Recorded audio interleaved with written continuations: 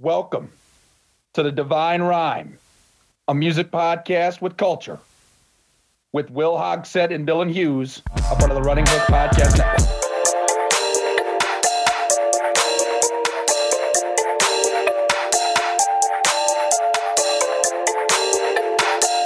All right, everyone, welcome back to another episode of the Divine Rhyme. My name is Will Hogsett, joined once again by my lovely friend, Dylan Hughes.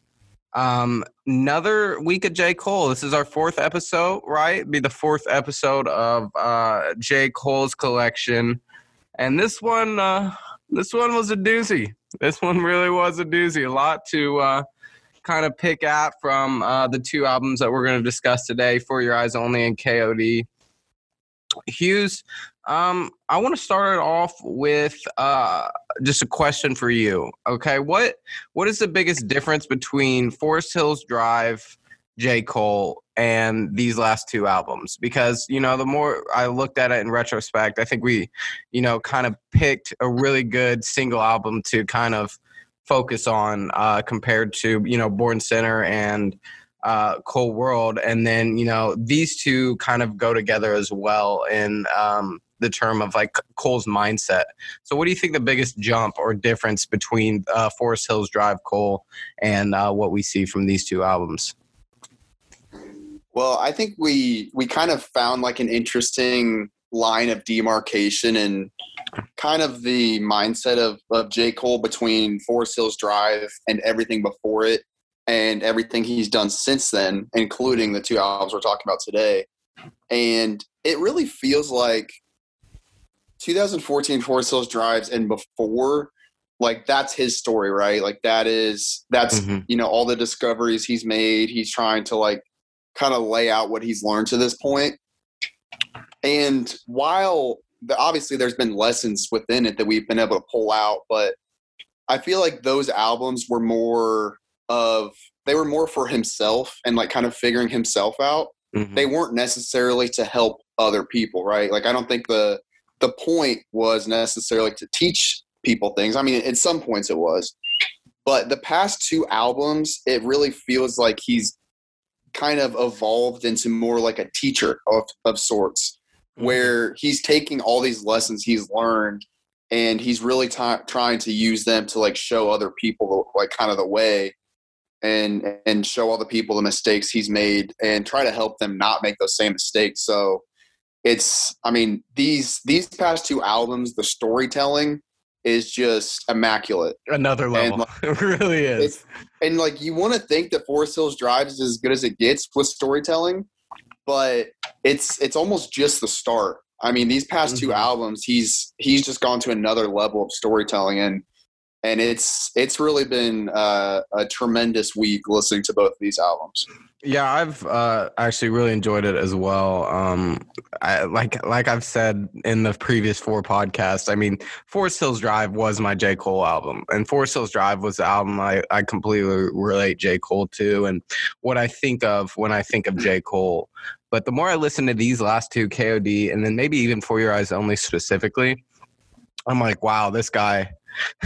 I mean, he continued. I feel like I just say this on every podcast. Wow, this guy. Wow, this guy. No, but seriously, like this guy has multiple layers to him, and the storytelling that you see on, like you mentioned, the way, you know, like you mentioned, Forest Hills Drive, man. It's like, wow, this guy gets it. You know, he gets himself, he gets life, and it's obviously a Hollywood directed album. But you're right, you do see some of those things he's kind of realized in the first three albums kind of drop off the table, and it's a shift of focus almost. You know, it really is a shift of focus, and it's like almost at the end of Love Yours, at the end of Forest Hills Drive, he finally does love his, you know, loves his life enough to the point where he's like, okay, let's see what we could do with other people. Let's see how we can affect other people.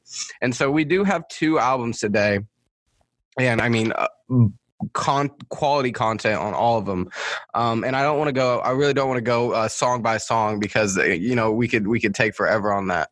So I'm gonna start. I'm gonna ask you another question. What kind of stood out to you initially on your first listen through For Your Eyez Only?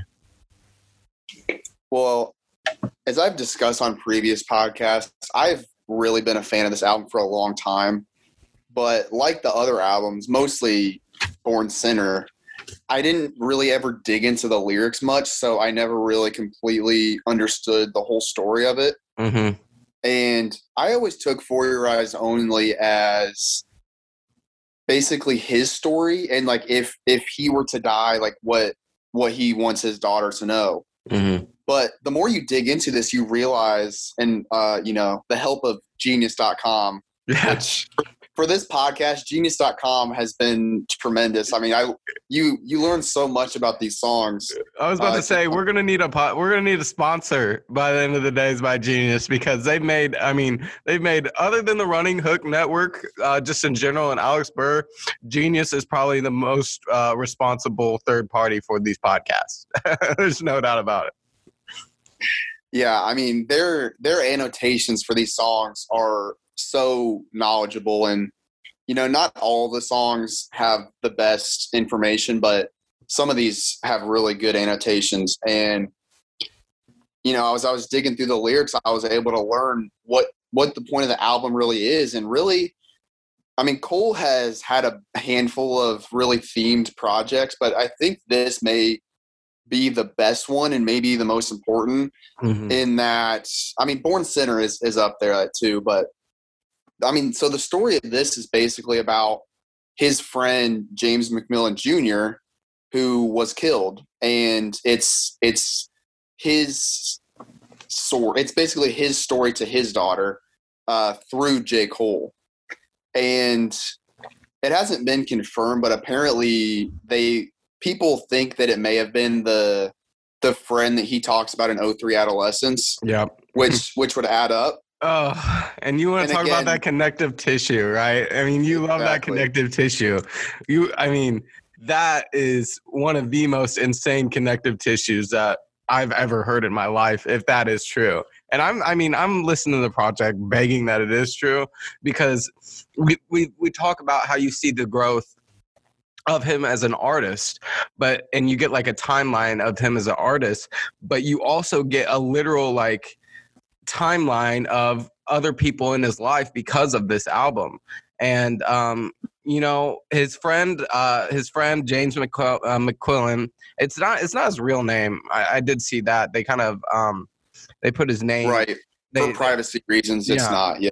And so he was killed, and we're going to talk about this a little bit later, and he kind of reveals it all at the end of the album. I think it was on what song was it on? It's not She's Mine Part 2. It is For Your Eyez Only. It's the title track, isn't it? Yeah. Yep. And so he reveals it at the end of this album that in reality he's really just been talking about his friend who died, who, I think a big part of this album is the fact that J. Cole kind of saw himself going down that pathway. And so he's talking to not only his own daughter, J. Cole's daughter, but his friend's daughter, and kind of relates some of the parallels in his friend's life to his own life and his own daughters, and just any children. I mean, he mentions any children that has been dealing with issues similar to these, right? And so again, just layers upon layers upon layers of magical work by J. Cole. But his friend did die, and I think that's where you kind of get this album kicked off with, right? The first, For Whom the Bell Tolls, really hits on death, and the initial half of this album is really, really kind of dark. You know what I mean? And so what song stuck out to you on the initial half? I mean, all of them I could spend a while talking about, but specifically. Well, I mean, just right off the bat, For Whom the Bell Tolls is just such a beautiful way to kick off the album.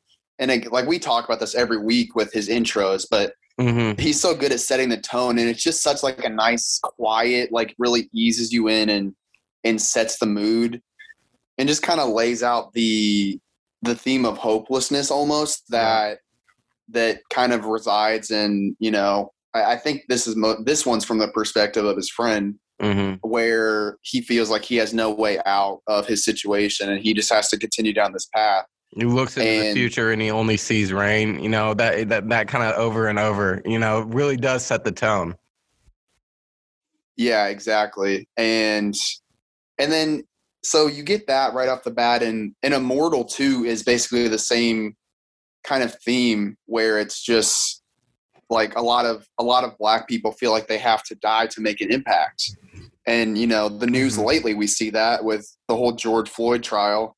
There's a lot of that in society where a lot of black people have to be killed for them to make a change on the world. And it just has an impact on them when they're living, where they feel like they don't have a place yet because they're still here. Yeah, and Immortal is really the first song. I mean, obviously J. Cole likes to set the tone in a different manner than what he really is, but it is that kind of J. Cole sound, right? It is that hip hop kind of, and the more we talk about these albums, the less he sounds like that J. Cole I think we heard a lot of in the first three albums, which I think is really interesting. But also I wanted to bring up the idea that he brings up in this song that like a real brother is out on the street selling dope, right? Or a real, person, a black person essentially in the streets is selling dope. And he kind of touches on that throughout the rest of the album.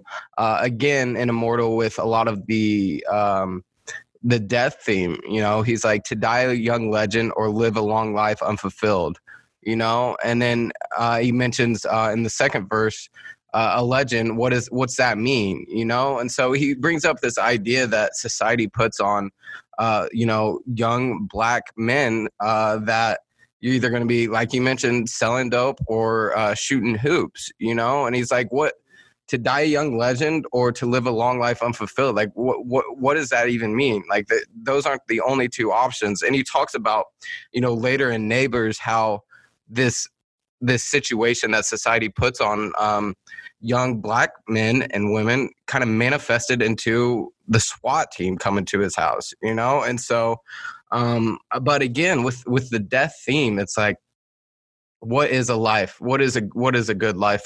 What is a life meant to be? Are we just supposed to kind of, day by day kind of do your thing and hope that, the best is going to happen?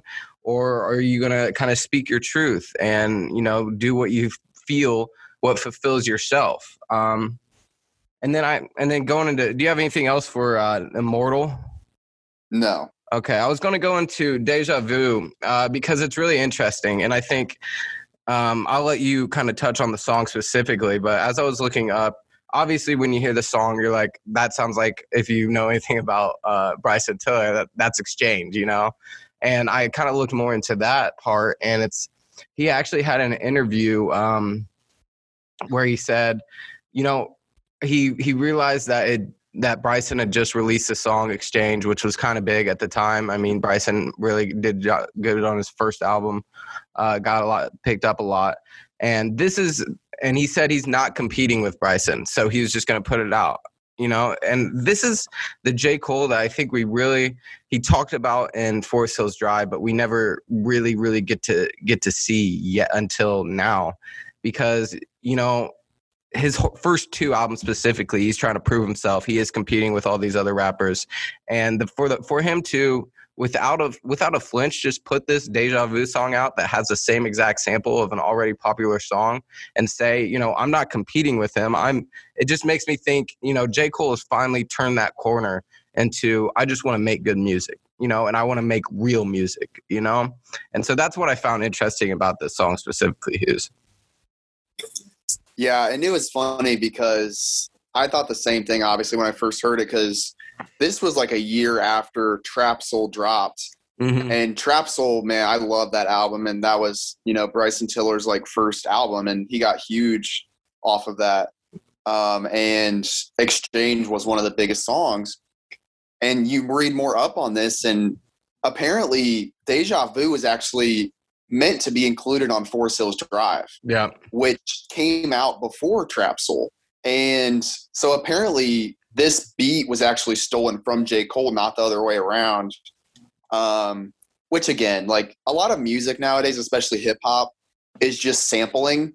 And sampling is really stealing anyway. You're just changing the pace most of the time. So it's kind of funny how a lot of these producers talk about stealing beats and stuff. What is the difference between stealing a beat and sampling? It's really the same thing. But yeah, I mean, like you mentioned, J. Cole didn't really care. And a lot of rappers or just artists in general do. If they get a beat stolen from them, they care about it. But J. Cole is like, you know, he recognizes who he is. He's like, I'm J. Cole. I don't care if someone wants to, and he talks about this later on too, where, you know, a lot of people want to kind of ride his wave. And he's like, you know what? I understand.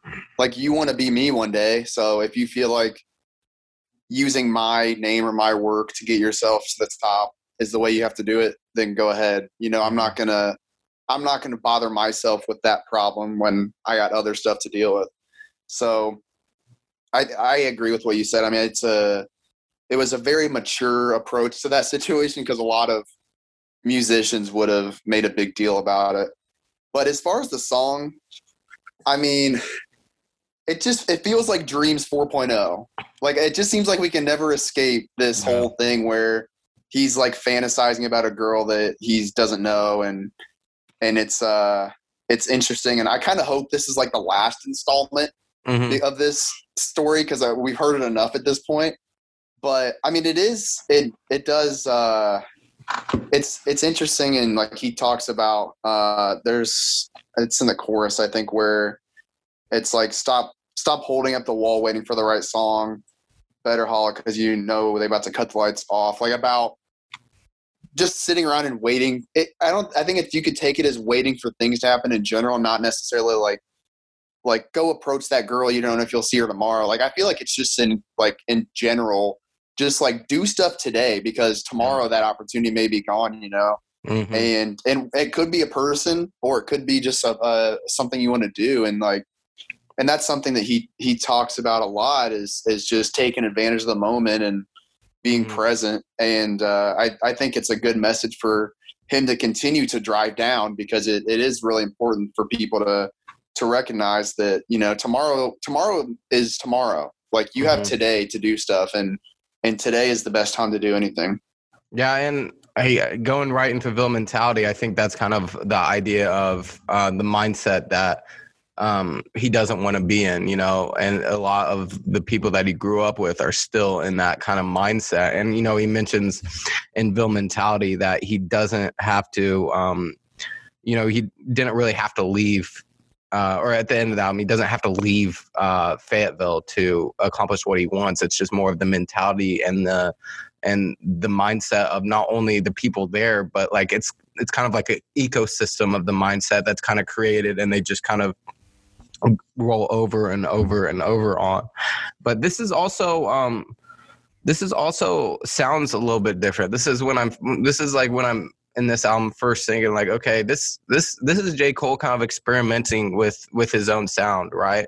And, you know, in KOD, we could talk about him experimenting with his own sound, which I love. I love that about him. But, and then what I have for this song, and I'll let you kind of take over, in the outro of this, it kind of starts to set up that daughter theme, right? And it starts to bring in the idea of kind of the album as a whole, along with, you know, not only the daughter theme, but as well as the mentality theme of his friend who was in the Ville and just got caught, you know, in that mindset of, you know, selling drugs and got too deep into it. Yeah, and again, this is an important song, and it builds off of the stuff he's talked about in the past, where, you know, you don't have to necessarily leave where you are to change. And I always hear people say this, like, they say that to grow beyond your circumstances, you can't stay in the place where those circumstances were created. I just don't agree with that at all. Like, I have been in the same exact city and house for the past year, and I feel like I've completely like flipped my life around. You know what I mean? Like, just and it's because I changed my mindset, my mind state, my mentality. Like, your home is yourself. Like, it doesn't really matter where you are. You have to get your home clean and in order, and you can do whatever you want. It doesn't matter if you're living out of your car or if you're living in Mexico or California or France, like it doesn't matter where you live, and it doesn't matter the history of where you live. Like you can change things. You don't have to necessarily move on. And for J. Cole, I feel like it probably was necessary for him to move on because as he talks about, the people in Fayetteville stay in Fayetteville for a reason. Like they're going to be the same person their whole life essentially. And sadly, like there's some people like his friend that don't even really get a chance to leave because they get caught up in that lifestyle. And from the start. Yeah. And it's like, again, when you have this environment, and he talks about like the media and just kind of telling black people basically what their ceiling is. And it's like, well, the ceiling's not too high. So, you might as well not even really try. And sadly, that's why these situations aren't really improving, because people just fall into that mind state and they never get out of it. And it's important that J. Cole discusses this. And I just love the way that he did this album, because he tells it from his friend's point of view, but also his point of view, where, he's talking about basically the two sides of the spectrum and what happens if you stay in that mentality and what happens if you're able to break out of it. I think that's why it's so much more powerful too, because I think he kind of talks about this to an extent, not completely revealing it. But I think he saw himself going down that pathway as well. And so that's why the parallels in this album are so strong, because he not only does he see the connection between them, but he feels it. He felt like that could have been him, and that daughter could have been his daughter, and so that's why I think it's so powerful of J. Cole to tell it in this way. And it's obviously a completely different setup compared to what we're used to from most rap albums, which also kind of adds a different dynamic as well. And so I'm going to go into She's Mine, because this is, I think, one of the first love songs, true love songs. And, Genius kind of talks about that. But beyond that, it's also this it's like this turn to an extent. And you get a lot of turns in this album because there's so many layers of the onion, if you will. But I think finally in She's Mine Part 1, he starts kind of looking to the future with a optimistic view and looking to, he says, never felt so alive. And that's just such a juxtaposition from the beginning of the half of the album that is kind of focused on darkness and death and, looking to the future without much hope. So I'm gonna ask you, what is this realization that he comes to in this song, and what is the difference between this love or song about girls and the other ones that we've heard plenty of in the first three albums? Well, it's funny because, and just listening to this album before I knew it was building up to this, but it was funny to go back and listen to all that old stuff, because he spent all those years fighting against like settling down, and he was not interested. He was wanting to go on the road and do his thing and not have to worry about some girl at home. And slowly over time he starts building up. He's like, maybe that would be kind of nice, but I'd probably cheat on her anyway, so I'll just leave that alone. Yeah. And then in Forest Hills Drive, he finally gets to the place where he's like, maybe that actually would be the right thing for me. And a lot of these girls I've been sleeping around with don't even care about me. They just want me to be with me for the fame and for what I have. And so now he's finally like, you know what? This is who I want to be. Like, I've learned my lesson that the money doesn't do it for me. The fame doesn't do it for me. These girls don't do it for me. And the only thing that's going to get me through and has gotten me through to this point is love.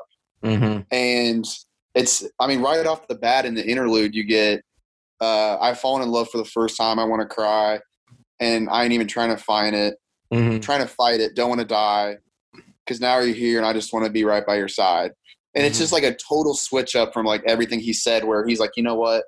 Like, I finally feel that love, and like I really feel it in my heart, and I'm not even going to fight it because I want to be here with you and move forward with you. Yeah, and I think it carries even more weight too, Hughes, when you bring back in the friend mindset. And because like we could hit these songs from a lot of different angles, obviously one being Cole's, but then if you look at it from his friend who's still stuck in Fayetteville kind of dealing drugs, it's like it makes it almost a sad song. It's like he's coming to this realization that he doesn't want to die. He doesn't want to go out there risking his life just to sell drugs, just to make a check. It's like he's found this something to keep him alive now. And it's almost like unfortunate because you end up, understanding what happens. And, especially, this is stuff that you pick up on your second or third listen through the album. But, and that's why I think this album is, obviously it's so much different than anything that he's put out, but it really, really sets a precedent for what we get from Cole, especially in like KOD and stuff like that. Just really in-depth, theme-driven songs and albums compared to, like you kind of mentioned, not in a bad way, that self-centered stuff that we heard a lot in the first 3 albums. And so Change is the next song, which is a lot upbeat. And this one is really interesting. It's like something that we kind of talked about. I forget. I think it was in the mixtape podcast where we talked about the mixtape, but he mentions that right off the bat, his intuition is telling me that there'll be better days. And on Genius, the definition is like an unconscious reasoning. And so it's so interesting to think of that, because it's like there's not necessarily anything in the material world that is telling him, or in his life that is telling him there'll be better days, but his intuition, it's like a hope, it's a faith that something will get better. There's nothing concrete, and sometimes that's all you have. You don't have anything concrete in this world to give you hope for the future except a blind and maybe ignorant faith that might as well try to see if it does get better. So I really like this song a lot, Hughes. I'm going to let you kind of take off, but then I'll probably add a little bit because this is probably one of my favorite songs on the album. Yeah, I would say it's probably my second favorite behind the outro, which is going to be just a hell of a discussion when we get to that one. But yeah. So again, going back to the intuition thing and the unconscious reasoning, I think is a really nice way to say it. If you really think about the world, and I think this is where the mentality is a big deal. I think a lot of people look at the world from the perspective that there's all these things that control us and what we do, right? Mm-hmm. There's, all these other people and companies and government and all that stuff. But if you really sit back and think about everything that's in the world, like aside from the people, everything in the world was created by other people, right? Mm-hmm. Like everything that's in the world came from inside of us in some way. Yeah. It was created from our intuition, right? Idea. Yeah, intuition. Mm-hmm. Yeah. And that's exactly what Cole's career has been him creating out of his intuition. And I think that's why when the more you do things, the more you accomplish things, like the more you really learn to fall back on that intuition, because you've proven to yourself that, you can completely create something out of thin air. Like, I still think, like, for the first time this really hit me was when I was like holding my book, and I'm like, this book was inside of my mind at one point, right? Yeah. And now it is manifested into a physical object in the world. And it's just like really crazy when you sit and think about that and you actually create something. And I'm sure like musicians have that same thing where, there's not really CDs as much anymore, but you hold a CD or a record that you made and you're like, this was all in my mind. And I spent hours of time creating this, and now like it's actually physically in the world. Mm-hmm. And so I think that's really cool that he talks about that a lot, and how he trusts his intuition because, he's just proven to himself over the years that it's going to your intuition is always right. Mm-hmm. And I always tell people, like, everyone talks about the gut feeling they have with stuff. Yep. That gut feeling is your intuition, and it always knows best. Yeah, it always knows best. If you go against your gut feeling, you're probably gonna regret it down the line. But I think this first verse on the song is just incredible. And the more I talk to, like, he talks a lot about how, people don't believe in God, so they're terrified of what's going to happen after they die. Mm-hmm. And the people that do believe in God, and including myself, I don't really worry about what's going to happen next. You kind of trust that it's in good hands. Yeah, it's a quote. It's most people don't believe in God, so they're terrified. It's either that or they be fearing that they'll be going to hell. So it's like you either don't believe in God and you're terrified about what's happening next, or if you are scared and you do believe in God, it's more than likely you're scared that you're going to go to hell. Yeah, and it's very interesting. And the more I talk to people, the more it's like you can almost figure out whether people believe in God or not based on not necessarily who they are as a person, but some of the actions they might take, or whether they're like kind of cynic in a way. Mm-hmm. Because it's like, well, I could understand that mind state where if you don't think anything's after this, then what the hell's the point, Mm-hmm. I can completely understand that mindset, and it's really easy, especially the more people you talk to, you can really figure out who believes what. Mm-hmm. Because the people that have that hope are a lot more, they're a lot better people usually, not necessarily all the time, but mm-hmm. they're usually better people, more happy. And so, this is not a soapbox preach I'm trying to give, but it's just something I've noticed in behavior of people. And, it's something that he's talked about a lot too in the past, is that with the ego, he talked like the ignorance that makes a person take his brother's life, the bitterness and pain that got him beating on his wife. That's like these ego driven emotions that people let overcome them, that, mm-hmm.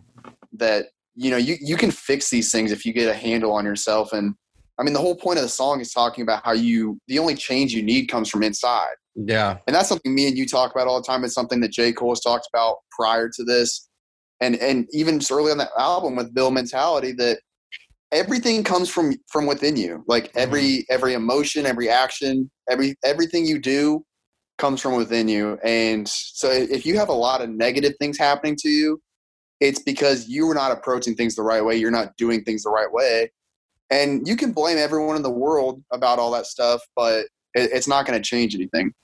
Yeah, and I think that line, the only real change comes from the inside, might be another one of those metaphorical ties to like '03 adolescence, because in that song it was things change, rearrange, and so do I. And now it's kind of like we mentioned, instead of the idea that he's trying to get out being self-centered, not in a bad way, not whenever I toss around that term, a lot of people think it's, in a bad way, but sometimes it's okay to be self-centered, just as long as you're not affecting negatively other people. But it's like this thought has switched from things change, rearrange, and so do I, kind of focusing on how he's changed, to the only real change can come from the inside, telling other people, sharing other people. The only thing that's going to change things is yourself, and we talk about like changing the world and making this world a better place. Well, at the end of the day, you could only change yourself. You can't change anyone else. You can't, you might think that you could change someone else because they made the decision based on something that you said to change, but at the end of the day, they changed from the inside. And so that's when, you see a lot of quotes and a lot of what J. Cole talks about. It's like, fix it at home first, fix your heart, fix yourself first, and then worry about everything else. And then at the outro, he kind of, the outro speaks about life is all about evolution, and I give in, I give up, I move back a little, I live in, I look up. It's like that cycle, we talk about like cycles, Hughes, and, it really is. It's a cycle of, giving in and giving up and then learning from it and then moving on. And he talks about a lot in KOD. It's like, choose wisely. This album, it's like, choose wisely. You could either give in and give up, or you could learn from it and, you know, continue this cycle of learning and learning and learning until you are where you want to be, if you ever want to be somewhere. And so you got anything else for O3 LS change? No, man, we hit it. All right. Neighbors. You know, obviously one of the radio songs, if you want to kind of put them out on the album, that's still packed full of content. A line that really stuck with me, sometimes you can't some things you can't escape: death, taxes, and a racist society that makes every brother feel like a candidate. You know, and you know, that's really what this song's all about. It's a story about his neighbors after, you know, he moved, I think it was from Fayetteville to like a Texas area in Texas or something like that. Is that right, Hughes? I thought it was somewhere else in North Carolina. I'm not sure though. But he moved into like a rich white neighborhood, right, where there's a lot of nice houses. And he talks about how after he moved in there, what they were doing is, you know, just making music out of a studio in his basement. And they had a lot of black people in and out, a lot of Ubers in and out. And the white neighborhood and his neighbors kind of saw that and called the cops. The neighbors think I'm selling dope. And he had a SWAT team bust into the place, and they found a studio. You know, they didn't find anything or anything like that. And that kind of goes to the original song on this album that we mentioned. I forget what it Mortal, where it's like, you know, these people didn't think of J. Cole or any of the people that were coming out of his house as just a normal neighbor. You know, they thought of him, they automatically put a stereotype on him, like saw people coming in and out of his house, thought that he was selling drugs, and, you know, called the cops. They never, and that's a point that I think he makes that's really, really interesting. It's like they never thought of him as a neighbor. They never just thought of him as like a normal person living next to him. They automatically made these assumptions. Yeah, and well, first of all, I wanted to say, and I haven't been able to, unfortunately, I don't have any software that can reverse the beat, but apparently this beat actually is Forbidden Fruit turned around. Really? Which, listening back, it's kind of hard to tell, and I mean, you can never, it's going backwards, so it's kind of hard to just tell from your ear, but that is apparently, and again, this kind of goes back to the whole thing I said earlier about sampling, where they're not always necessarily doing the most work to get these beats. Sometimes it's just turning remix or flipping around in another beat, but I thought that was kind of a cool little tidbit. But yeah, this says a lot about our society, and I think the initial reaction is like, oh, you know, those neighbors are racist or whatever, and I kind of look at it from a little bit of a different perspective now, because I have a friend that lives in North Carolina, and he's not racist and never has been, but you can just tell by a lot of the things he says that he just doesn't really see many black people. Like he grew up in a small town in North Carolina, right? Mm-hmm. Where he probably just didn't interact with black people that often. And I think a lot of like rural America is like that, yeah, where it's just white people, right?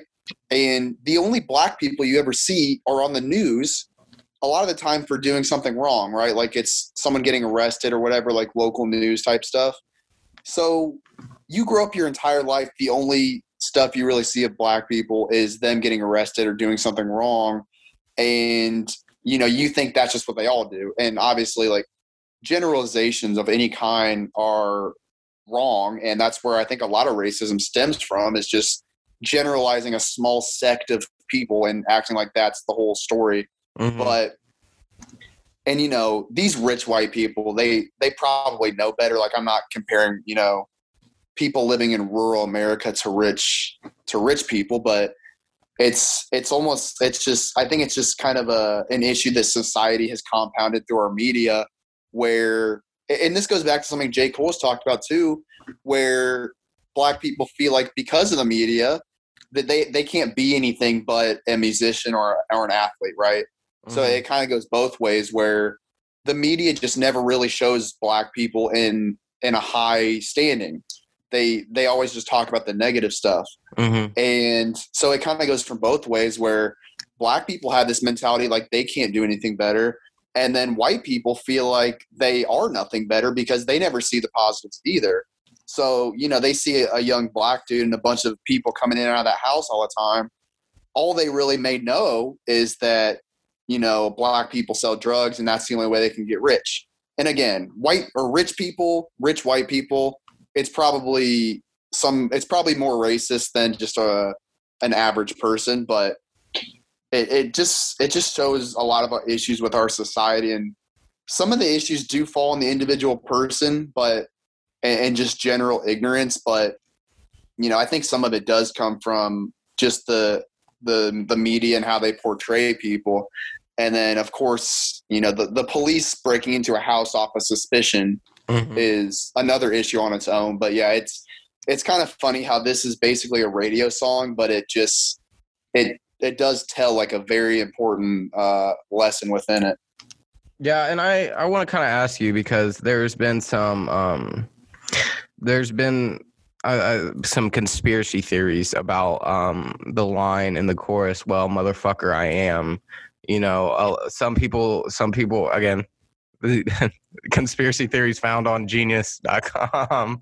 But it is interesting to see all these people and the ideas that they come up with based on the album. You know, like we talked about, sharing perspectives like J. Cole's doing in this album specifically. All it does is help us understand more about what it could mean, and at the end of the day, J. Cole's the only one who knows. But the Genius annotation is, "Well, motherfucker, I am selling dope," after the neighbors think I'm selling dope. And he ends, of course, well, motherfucker, I am. The Genius annotation says that it's a clever play on words to admit that he's selling dope. That is his dope music. Which, when you think about it, like, I know J. Cole. That seems a little, surface level, you know? And so there's this guy on Genius named S. Cathan, and here's his comment. Okay, I want to know what you think about this. What if this isn't a play on word and actually is sung from J. Cole's friend's perspective? As J. Cole producer Elite has said, there's another perspective that he's speaking from on this album, and that's what he wanted to make clear. What if this is his friend, you know, kind of viewing it from a third party and saying, "Well, motherfucker, I am," you know, because he's not only talking about himself on this album, but he's talking about his friend, like we've mentioned plenty of times. And if that is the truth, and I kind of like to think that, you know, that's an interesting theory, because it really would be from his friend's perspective. And it's like this realization of his friend again, after like She's Mine, right?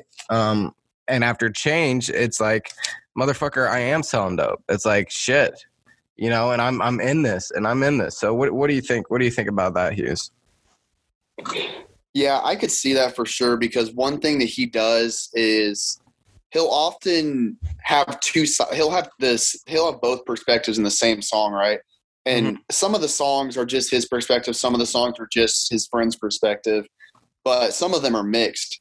And I could see it both ways, where maybe he is just doing like a little nice play on words with, you know, selling dope music. And maybe that's, you know, the first chorus, maybe that's what he's talking about or whatever.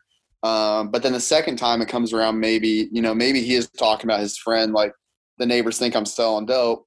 But of course, where he's living at, they wouldn't care there, really. Yeah. So I could see it either way, but he's so good at mixing these perspectives in the same song. Sometimes it is up to us to kind of figure out what he's talking about. All right, Hughes, moving on to Folding Clothes. This song, it kind of gives me Saint Tropez vibes. You know, it's kind of like, he has a little bit more content in the song than Saint Tropez, but it does kind of feel like this point in the album where, he spends like a whole song just kind of pushing one idea or a specific thought of his. And obviously he kind of dives a little bit deeper into his love that he experienced, that he shared on She's Mine Part 1. But a line that really kind of connects with me is he talks about all this like kind of small stuff, right, that he likes to do, and he's starting to find the appreciation in the small stuff. But he mentions that it's a meditation for him, and he talked about meditation earlier in this album.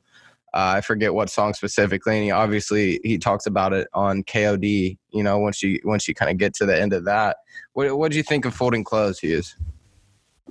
Oh yeah, I love this song because it's like the corniest Cole song probably ever. Yeah, but he's like fine with that, and he like that was kind of that's point. Like the point. Yeah, and it's just funny again because and he's talked about. It must have been like Cole World all the way back then, where he was like talking about all the stuff he talked about with women, how there's all these girls on the road, and then there's a girl at home just folding clothes for you. And now it turned into this where, he threw all that BS away, and like he's at home folding the clothes now. Mm-hmm. And like you said, it's like and this is what people really need to realize is that life is not just constantly a big, exciting shebang, like you really, to be happy, you really have to be able to live in the moment and just enjoy the small things. Mm. And that's something that I've realized lately, where it's like just something as simple as like a stroll in nature, or seeing a dog on the street, like just small things like that like brighten your day. Mm-hmm. It's not always going to be a fucking huge party all the time. And yeah, I think a lot of people, especially with social media nowadays, where you constantly are scrolling through Instagram and see people doing all this fun stuff. And you think, well, if I'm not doing that stuff, then there's no way I'm happy, because look at them. They're always doing stuff. But it really comes down to the small things. And I just love this song because it's like the first time, hip hop rappers don't talk about this stuff. Mm-hmm. They talk about all the other stupid stuff. and that's why I like J. Cole, is he's gone against the grain a lot. And again, he's just, again, with the vulnerability, like we've spoken a lot about how Cole is vulnerable. And at this point, it's not even him being vulnerable for the sake of it. It's him just not giving a fuck, and him literally, getting, like you mentioned, finding the value in the small stuff. I know me personally, sometimes I get so caught up in like doing stuff and overstimulating myself and making sure I always got something to do that, I forget the value of little things. It's not even, I mean, I've always known that there is value in it, but once you get in this mindset of overstimulation and what's next, you kind of forget the value of sitting back, folding clothes, watching Netflix, or just doing stuff. And I think in this song specifically, it's like this girl that he's met, or I guess he's always known, but just hasn't, stayed faithful with, has kind of finally shown him the joy of the little things. And, it could be the other way around. It's the fact that he found love, or he found this girl has allowed him to kind of find the joy and find more joy and happiness within his life. And then you kind of go to She's Mine Part 2, which, I mean, you want to talk about a well put together album, and, we said Forest Hills Drive is, but Forest Hills Drive is a bit different because it's more of like a story. And this is like, I mean, the only thing I could compare it to is an onion. He's got She's Mine Part 1 is a layer, and then you got She's Mine Part 2, which is the same theme, same kind of like chorus, but a completely different girl and a completely different idea after the songs that we went through, Change, Neighbors, and then Folding Clothes, where you kind of start to see this, calmer side of Cole, right? And then he starts talking about his little girl. And again, I know one of my favorite quotes is, "I'll drop this tough guy shit," and that's like, at least in the first album, Cold World specifically, and in the mixtapes, you get a lot of that tough guy shit. And then you start seeing him a little bit more, introspective, and started thinking a little bit more about himself. But even on Forest Hills Drive, you get like some of that tough guy shit kind of sprinkled in there. And I think what we've really seen in this album, For Your Eyez Only, is really he has dropped the tough guy shit, And I think that, leaving this at this late of the album, putting this at this late of the album is just such a good, indescribable. Just makes me very, very happy. Feels very happy inside when I hear it. What do you got for this one? Yeah, and it's funny because he has talked so much about wanting to help people and wanting to change their mindset and all that, but he knows he can't, and the people have to do it on their own, and he can say all he wants, but at the end of the day, people have to change themselves. And I think this song is him finally being like, wow, like I have a daughter, like I can finally basically teach someone how to live right for the first time, where like I've been trying to help people for years and no one will listen, but this is my chance where she has no choice but to listen to me. Right. Yeah. And in the first verse, he, talks about how he wants to remove all the evil from the world so she doesn't have to deal with it. And it's funny because he's not talking about people killing each other and deceiving each other. Like he's talking about how removing all the evil includes getting rid of Santa Claus. And I wrote about this around Christmas time last year about the commercialization of Christmas, where Christmas has gone from a religious holiday to a holiday of capitalism, where no one ever really sits back and thinks about it, because Christmas is a great time of year. Everyone's happy, spending time with family and getting presents and all that. But who's really winning at the end of the day is these fucking corporations making billions of dollars off people, including these people that Cole grew up with that are poor and can't afford shit. But because, they feel like they have to get stuff for their kids and they're willing to go into debt and all that stuff. And again, it just kind of compounds the issues he talks about, where a lot of, these people just get into all these issues because of the way society's shaped. And this is finally like his chance to like show his daughter, show someone like the true evils of the world that that a lot of people don't see. And it just goes back to, he talked about greed a bunch on Born Sinner, where everyone thinks that these, iced out watches and cars and shit is really what makes someone happy, but it's not. Yeah. And this is like him kind of talking about how this is finally his chance to show someone that's not what makes you happy. Yeah. And then the bridge, he says, am I worthy of this gift? Am I strong enough to lift? Kind of again, that self-doubting, like, am I worthy? Have I done this? Have I done enough? Or am I the person who I want to be? Am I a good enough person, right, to bring another human being into this world?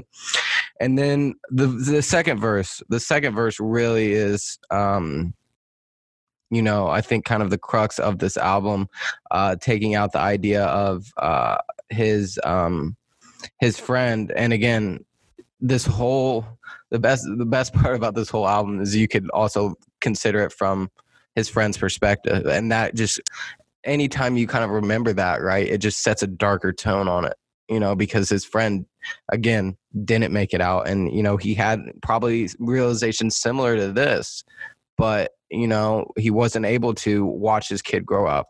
But the second verse on this album, he says, I be gonna ask me, how did I do this shit? I'm gonna do a humble stunt and act like I meant this shit. That's the ego taking credit for what God made. Fuck this album shit. Hey, look what God made, And it's like, he's found this realization that, like, and he mentions earlier, he's like, I think there is a God, or he mentions in the outro that there is a God and he believes in the God because of what he's seen. He's never felt so alive. He's never felt this happy. He's never felt the way that his daughter being birthed has made him feel. And so that makes him, I think he had an underlying belief in God, but it just reaffirms his idea of a higher power. We tossed around God, but it could be God as a Christian God, or, universe, or the Tao, or, whatever you kind of believe in, but just a higher power essentially. And I remember watching an interview before we were doing the Forest Hills Drive podcast, and he mentioned that he was kind of lost after it. He kind of felt like he didn't know what he wanted to, what he could share. He already shared his experience of him growing up and realizing that Hollywood was shit and wasn't worth it all. And this song and this kind of verse in the outro kind of, is not necessarily the peak of the album, but I think really, really the root of it, and how he found his purpose in his daughter, and how it's led him to, try to write an album for his friend's daughter, to try to convey the way his friend felt, about his daughter. And I just think that She's Mine Part 2, along with She's Mine Part 1, are, they're not necessarily a juxtaposition, because he's kind of talking about the same thing, but just with different people. But he spaces them out nice, and he puts them in the album to where it really hits you on another level.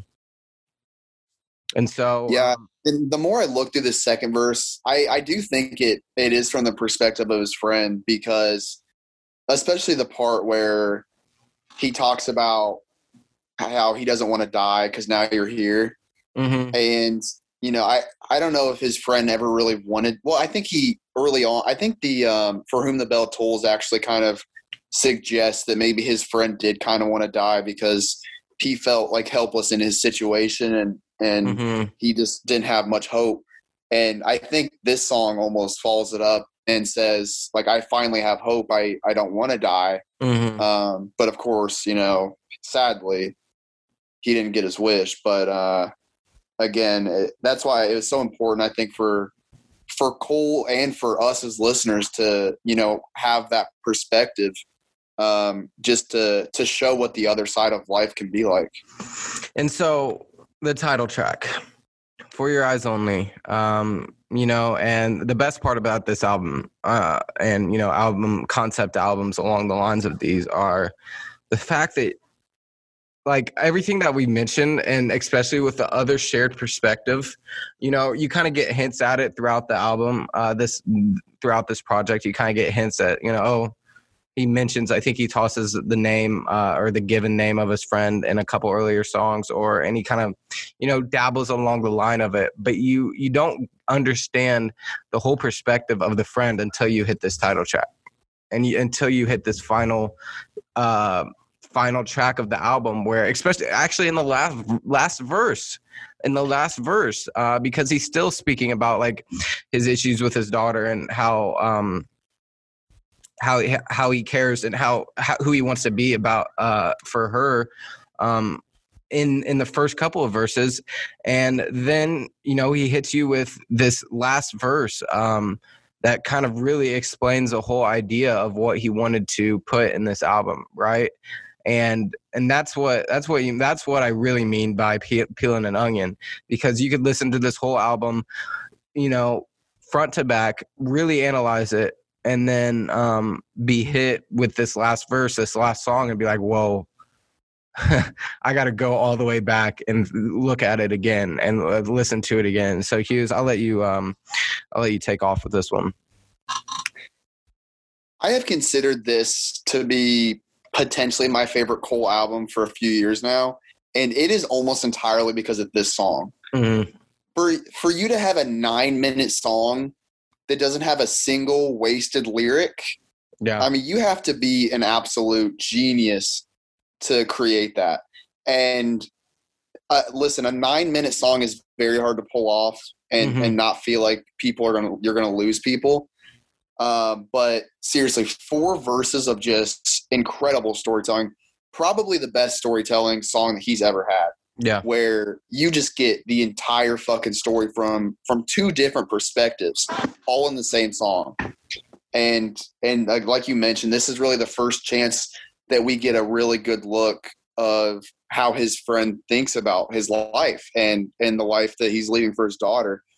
And I mean, right off the bat, you know, he talks about just the negatives of that street life. He says, and we could spend an hour reading the whole song. Mm-hmm. So I'm going to try to pick and choose carefully because there's just so much. But, you know, he says, it seems my dreams faded for far too long. The consequence is deadly. Can't visualize myself as nothing but a criminal. And that's just what we've been talking about, where a lot of these people just get stuck and they feel like they have no other option. And this first verse, he talks a lot about that, where, you know, he has this kid and the mother of the kid keeps pressuring this guy to keep making money. Mm-hmm. And for him to make money, he's got to like risk his life out on the streets doing, you know, bad things. And he keeps doing it because he wants to provide for his daughter. But at the same time, he's like, man, like, this is just who I am now. Like, I have no other option. Mm-hmm. But to be this person that I realize I don't want to be anymore. But at the same time, I just have no chance but to do this. And so, I mean, and that's just one verse, but like it feels like you get so much of the story right there. Yeah. And then, you know, it's like he's, and obviously it's Cole rapping from his friend's perspective, but he's laying out, you know, it's like it's like a suicide note almost, you know, it really is. And that's the sad part about it. Because, and you know, we'll talk a little bit later because this last verse really really ties it all together, like the whole album together. But at the end of this first verse, it's like, play this tape for my daughter and let her know my life is on it. But at this point in the song, you're like, okay, this is just a really kind of suicidal Cole almost. Where did that come from to an extent, you know?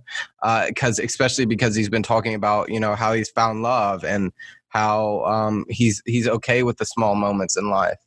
And then for your eyes only, do you understand me? And he kind of beats that into your head, and you're like, okay, you're still not 100% sure what this guy's talking about. And then the second verse, he's talking to an older version of his daughter. And so he kind of goes again more into detail about how he wanted out of the life, how he wants out of this life. And he's like saying, you might be able to understand this a bit more now that you've grown up a little bit, but you know, I was doing what I had to do for you. I mean, essentially, although I didn't want to be there and I didn't want to do it, I was trying to do all I can to kind of provide for you. And how he's seen other people and how he's starting to see other people around his age like kind of rot and their dreams kind of like fade. But this friend is still, or J. Cole is still holding on to like a dream of a better life, you know? Yeah. And see, I think this is a very important song for people to listen to. And sadly, I don't think the people that need to listen to it ever would, because they're probably not listening to J. Cole. Mm-hmm. But everyone just sees criminals as criminals, right? Mm-hmm. And some criminals, even most, are bad people, right? Mm-hmm. But a lot of people, and this is just a great example, where a lot of people do bad things because they feel like they have no other option, right? Yeah. Like, everyone wants to talk about how wrong it is to steal and stuff. And this is something J. Cole's talked about before, where sometimes you have to kind of steal from a rich white dude for yourself, and he's not going to miss it, right? Yeah. But for you, that $20 or $100 or whatever is going to be a huge deal for you. And everyone looks down on these criminals for stuff like that, but they're just trying to survive. Mm-hmm. And this is just a great example of that, where, you know, this dude didn't want to hurt anyone. He was just trying to provide for his daughter and himself. And he felt like that was the only way he could do it. And again, he didn't want to do it, but he felt like he had to. And in the second verse, like you said, he starts explaining like his background and how, you know, he just saw so many people around him, their dreams just rotted away. And it just feeds into that hopelessness where you don't see anyone around you being successful. So how am I going to be successful if they haven't? And going back to 03 Adolescence, I think that's why, assuming it's the same guy, mm-hmm. that's why he was calling J. Cole stupid for thinking that he's the one doing great. Yeah. Because J. Cole is exactly who he wants to be, right? But he knows he's never going to be him. And, he talks about how his dad was shot up when he was 8 years old over drugs, and his mom was addicted to drugs. And when you have a dead dad and a mom that's addicted to drugs, And you live with your grandma. Yeah. I mean, you're in a grandma living in the projects where you're surrounded by all this activity. I mean, what are the odds of you escaping that? That's just a situation where the odds are slim against you, and that's something that J. Cole has rapped about on pretty much every album.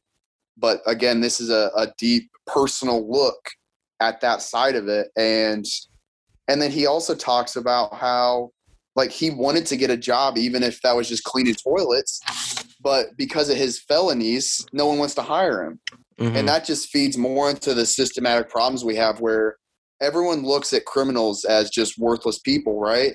But there's a lot of these people that they learn the hard way and they want to come out of it, but they can't, because the system is basically rigged against them, where if you have a felony, you're done. Mm-hmm. And so he wants to get out of that life, but they are literally not allowing him to. So he has no option but to stay in the street. Yeah, and then verse 3, a couple lines down, he talks about how his definition of a real brother was skewed. And that's, again, goes back to Immortal. It goes right back to Immortal and how he was like, had the idea in the introduction that a real brother is out on the streets selling dope, and it's kind of like this full circle moment where it's like, okay, this is not what it is. My view mishap by new mixtapes, that the mixtapes help to confirm that what happened in the streets is true. And that's how you become, where you want to be. But then he realized he was a fool, and again, this is like the last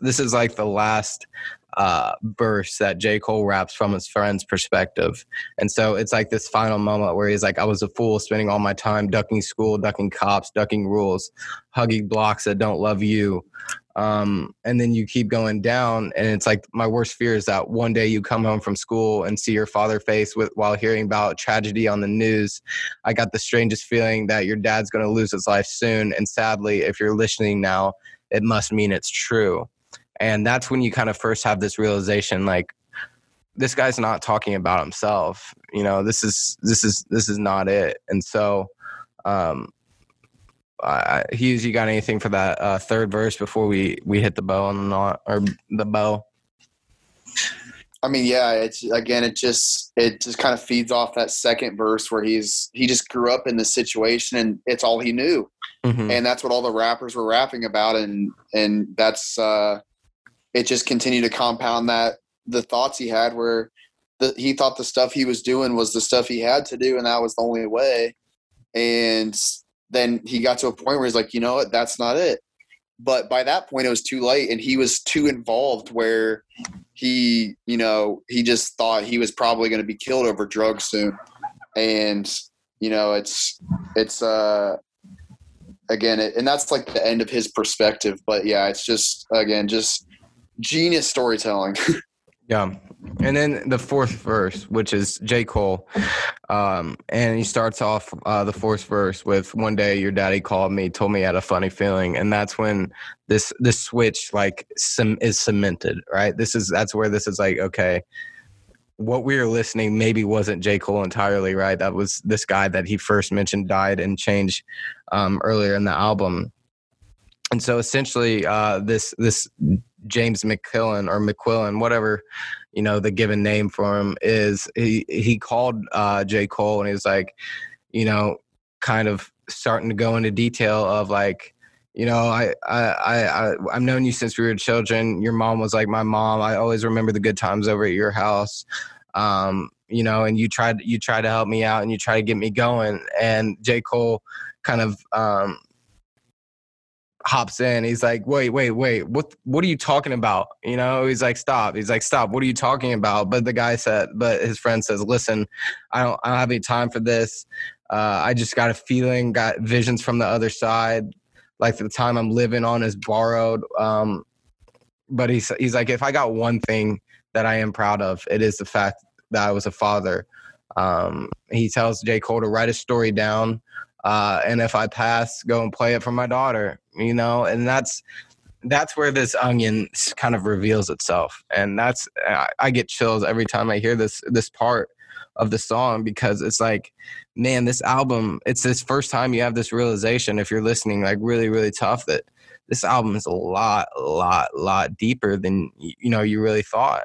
And, you know, it's not just the surface level of J. Cole telling his life, but he's sharing the life of a friend that he asked J. Cole to share, you know, because he won't have the chance to maybe say this stuff to his daughter, right? And so, I mean, it's just incredibly sad and incredibly deep. But once J. Cole finally feels ready to share his experience of his own life with his daughter, right, and kind of correlate a lot of it to his friend, it just adds this extra impact that hits me, Hughes, deep in the soul. Oh yeah, I mean, you were reading through some of those lyrics, and I like got goosebumps. Like it's just, it's just amazing. And it happened to me earlier when I was reading through this. It's like this song is a damn book, man. Like it is just packed full of like goosebump worthy lines, and it's, I mean, again, and he finishes off with such a great message. How it's like he's talking to his daughter, to his friend's daughter, and he's like, you know, your daddy was real, not because of all this stupid stuff that people will tell you is cool, like serving or dealing drugs, or, you know, having sex at 12 years old, or having a Cadillac, whatever. Like he was real because he loved you. And it kind of goes back to Forest Hills Drive too, at the end, where he's talking about how the only thing that matters is love. And again, he finishes it off with the same thing here, where it's like, you know, the only thing that makes someone real is that they, you know, that they live out of love. And that's what her dad did, even though he got taken out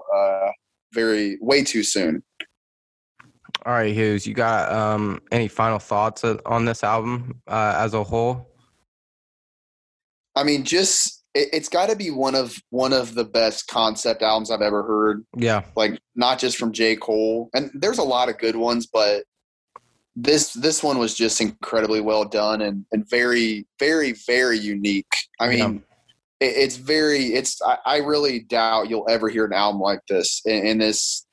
And it just shows how just as an artist, how smart J. Cole is with, he's just able to piece everything together in the perfect way, from how he says stuff to the sonic part, and just the storytelling is just incredible. And I mean, you just get incredible storytelling throughout this whole thing. And again, for him to finish it off with 4 verses of just incredible storytelling like this. Yeah. It's just another testament to J. Cole's genius. Yeah, and so, you know, like I mentioned before, I always thought, I think Forest Hills Drive and this album is great, are great in 2 different ways. I think Forest Hills Drive is like sonically a hip hop. Every song's like a banger, right? They all sound really, really good, and it also has a perfect combination of storytelling, like real stuff in it, and sonically it sounds good. And that's not to say that this album doesn't sonically sound good. I don't think it sounds any less good at all, or you know, I don't think it sounds any worse at all. It's just it's a different album, you know. They're 2 completely, and that's why I don't like comparing that shit, man, because like you take away from the greatness of each of them, you know. And I'm not gonna say out here and say that this one's better than Forest Hills Drive or the other way around.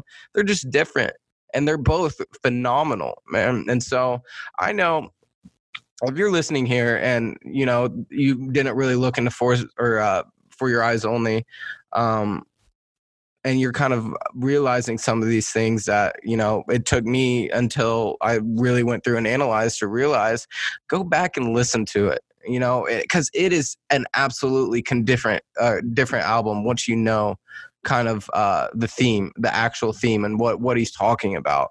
And so Hughes, me and Hughes made a little mid-pod decision. No way we could speak about For Your Eyez Only as much as we wanted to, KOD as much as we wanted to, and condense it to an acceptable time limit, because right now this is probably at max our acceptable time limit. Because like we talked about, like Hughes mentioned at the end on the title track of For Your Eyez Only, it's hard to keep an audience for that long, you know? And so I'm not going to overdo it. Go back and listen to this album, though, like for real, because it is an incredible work of art, you know? And I wouldn't even call, to an extent, Forest Hills Drive is a work of art. This is a work of art, man. Like, it took some real thought, real heart and soul of J. Cole that he throws into this, not just his, but to his friend's daughter, and then children of many people, you know, throughout the country that unfortunately face the same issues, you know. And so again, that's what this album, at least in my opinion, was about. Hughes, we got KOD next week. Then we're going to be tomorrow. Actually, might do a little double pod. Two Divine Rhymes in 1 week. Haven't really made a decision. You got any final thoughts, Hughes? I mean, again, just an incredible album, and I think one that's very overlooked. Yeah. Because yep. You know, and you. I mean, I think you probably represent a lot of people where, you know, you mostly listen to just Forest Hills Drive, and that was kind of what you knew J. Cole as. But yeah, a lot of people, I think, need to start opening these other boxes and recognizing that he is so much more than that album. And and as you said, like, these are two very different albums, and they really can't be compared. They have two different angles, and they're both, you know, equally as important. I think it just, there's different themes in them. And, you know, each person is going to take different things out of them. But I just think I'll always, no matter what J. Cole puts out in the future, I'll just always look back to this one as, if not my favorite one of them, just because, again, everything just came together perfectly. And it was just such a unique album. All right, then. It's time for, this is stolen from Zach Griffith, 100% of 100%. Time for shameless plugs time. First up, we got Alex and Dylan Basketball Power Hour. Last week, Pistons, Bucks, Trailblazers came out last Friday. This week, Timberwolves, Clippers, 76ers. That'll be a good episode, Hughes. That'll be a pretty nice episode. Another big time news. Give me a siren, Alex. Give me a siren. Lynn Sanity is back. Lynn Sanity is back. I repeat, Caleb Lynn is back, and you gotta expect that guy to be fired up. You really do. I mean, when's that guy not fired up? But that's why we love him. He's talking about the NFL offseason this Tuesday, and he's going to chat a little bit about the NBA next week. For Circle City. That's a tongue twister, Zach Griffith. For Circle City Cinema, we got Zach and Alex, the Falcon Winter Soldier finale recap on Tuesday. Today, or that's tomorrow. Whenever this episode is released. Oscars review Thursday with Cooper. Road to F9 Fast 5 with Bryce and JD next week. You know, I'm really struggling with pronouncing these Hughes. I don't know what it is, but Road to F9 Fast 5 with Bryce and JD next week. And then we got favorite movies. Parasite with Dylan next week. Parasite, Dylan. You went with Parasite for favorite movie? Yeah, man. Like, I mean, we're just talking about the uniqueness of this album. I mean, talk about a unique movie, man. You'll never find a movie like Parasite. And is you know, it's a very different movie because you got the subtitle thing. You know, I usually like to just kind of lay back and have to watch a movie, not read a movie. Mm-hmm. But it's worth it every time, man. It really is. Yeah. So favorite movies. I don't know if you listened to the Battleground last week, but I'm actually going to be on the favorite movies with Griffith, and I chose Interstellar. So I'm going to have a lot of fun with that. You know, you want to talk about an onion. Oh, yeah. That's an onion.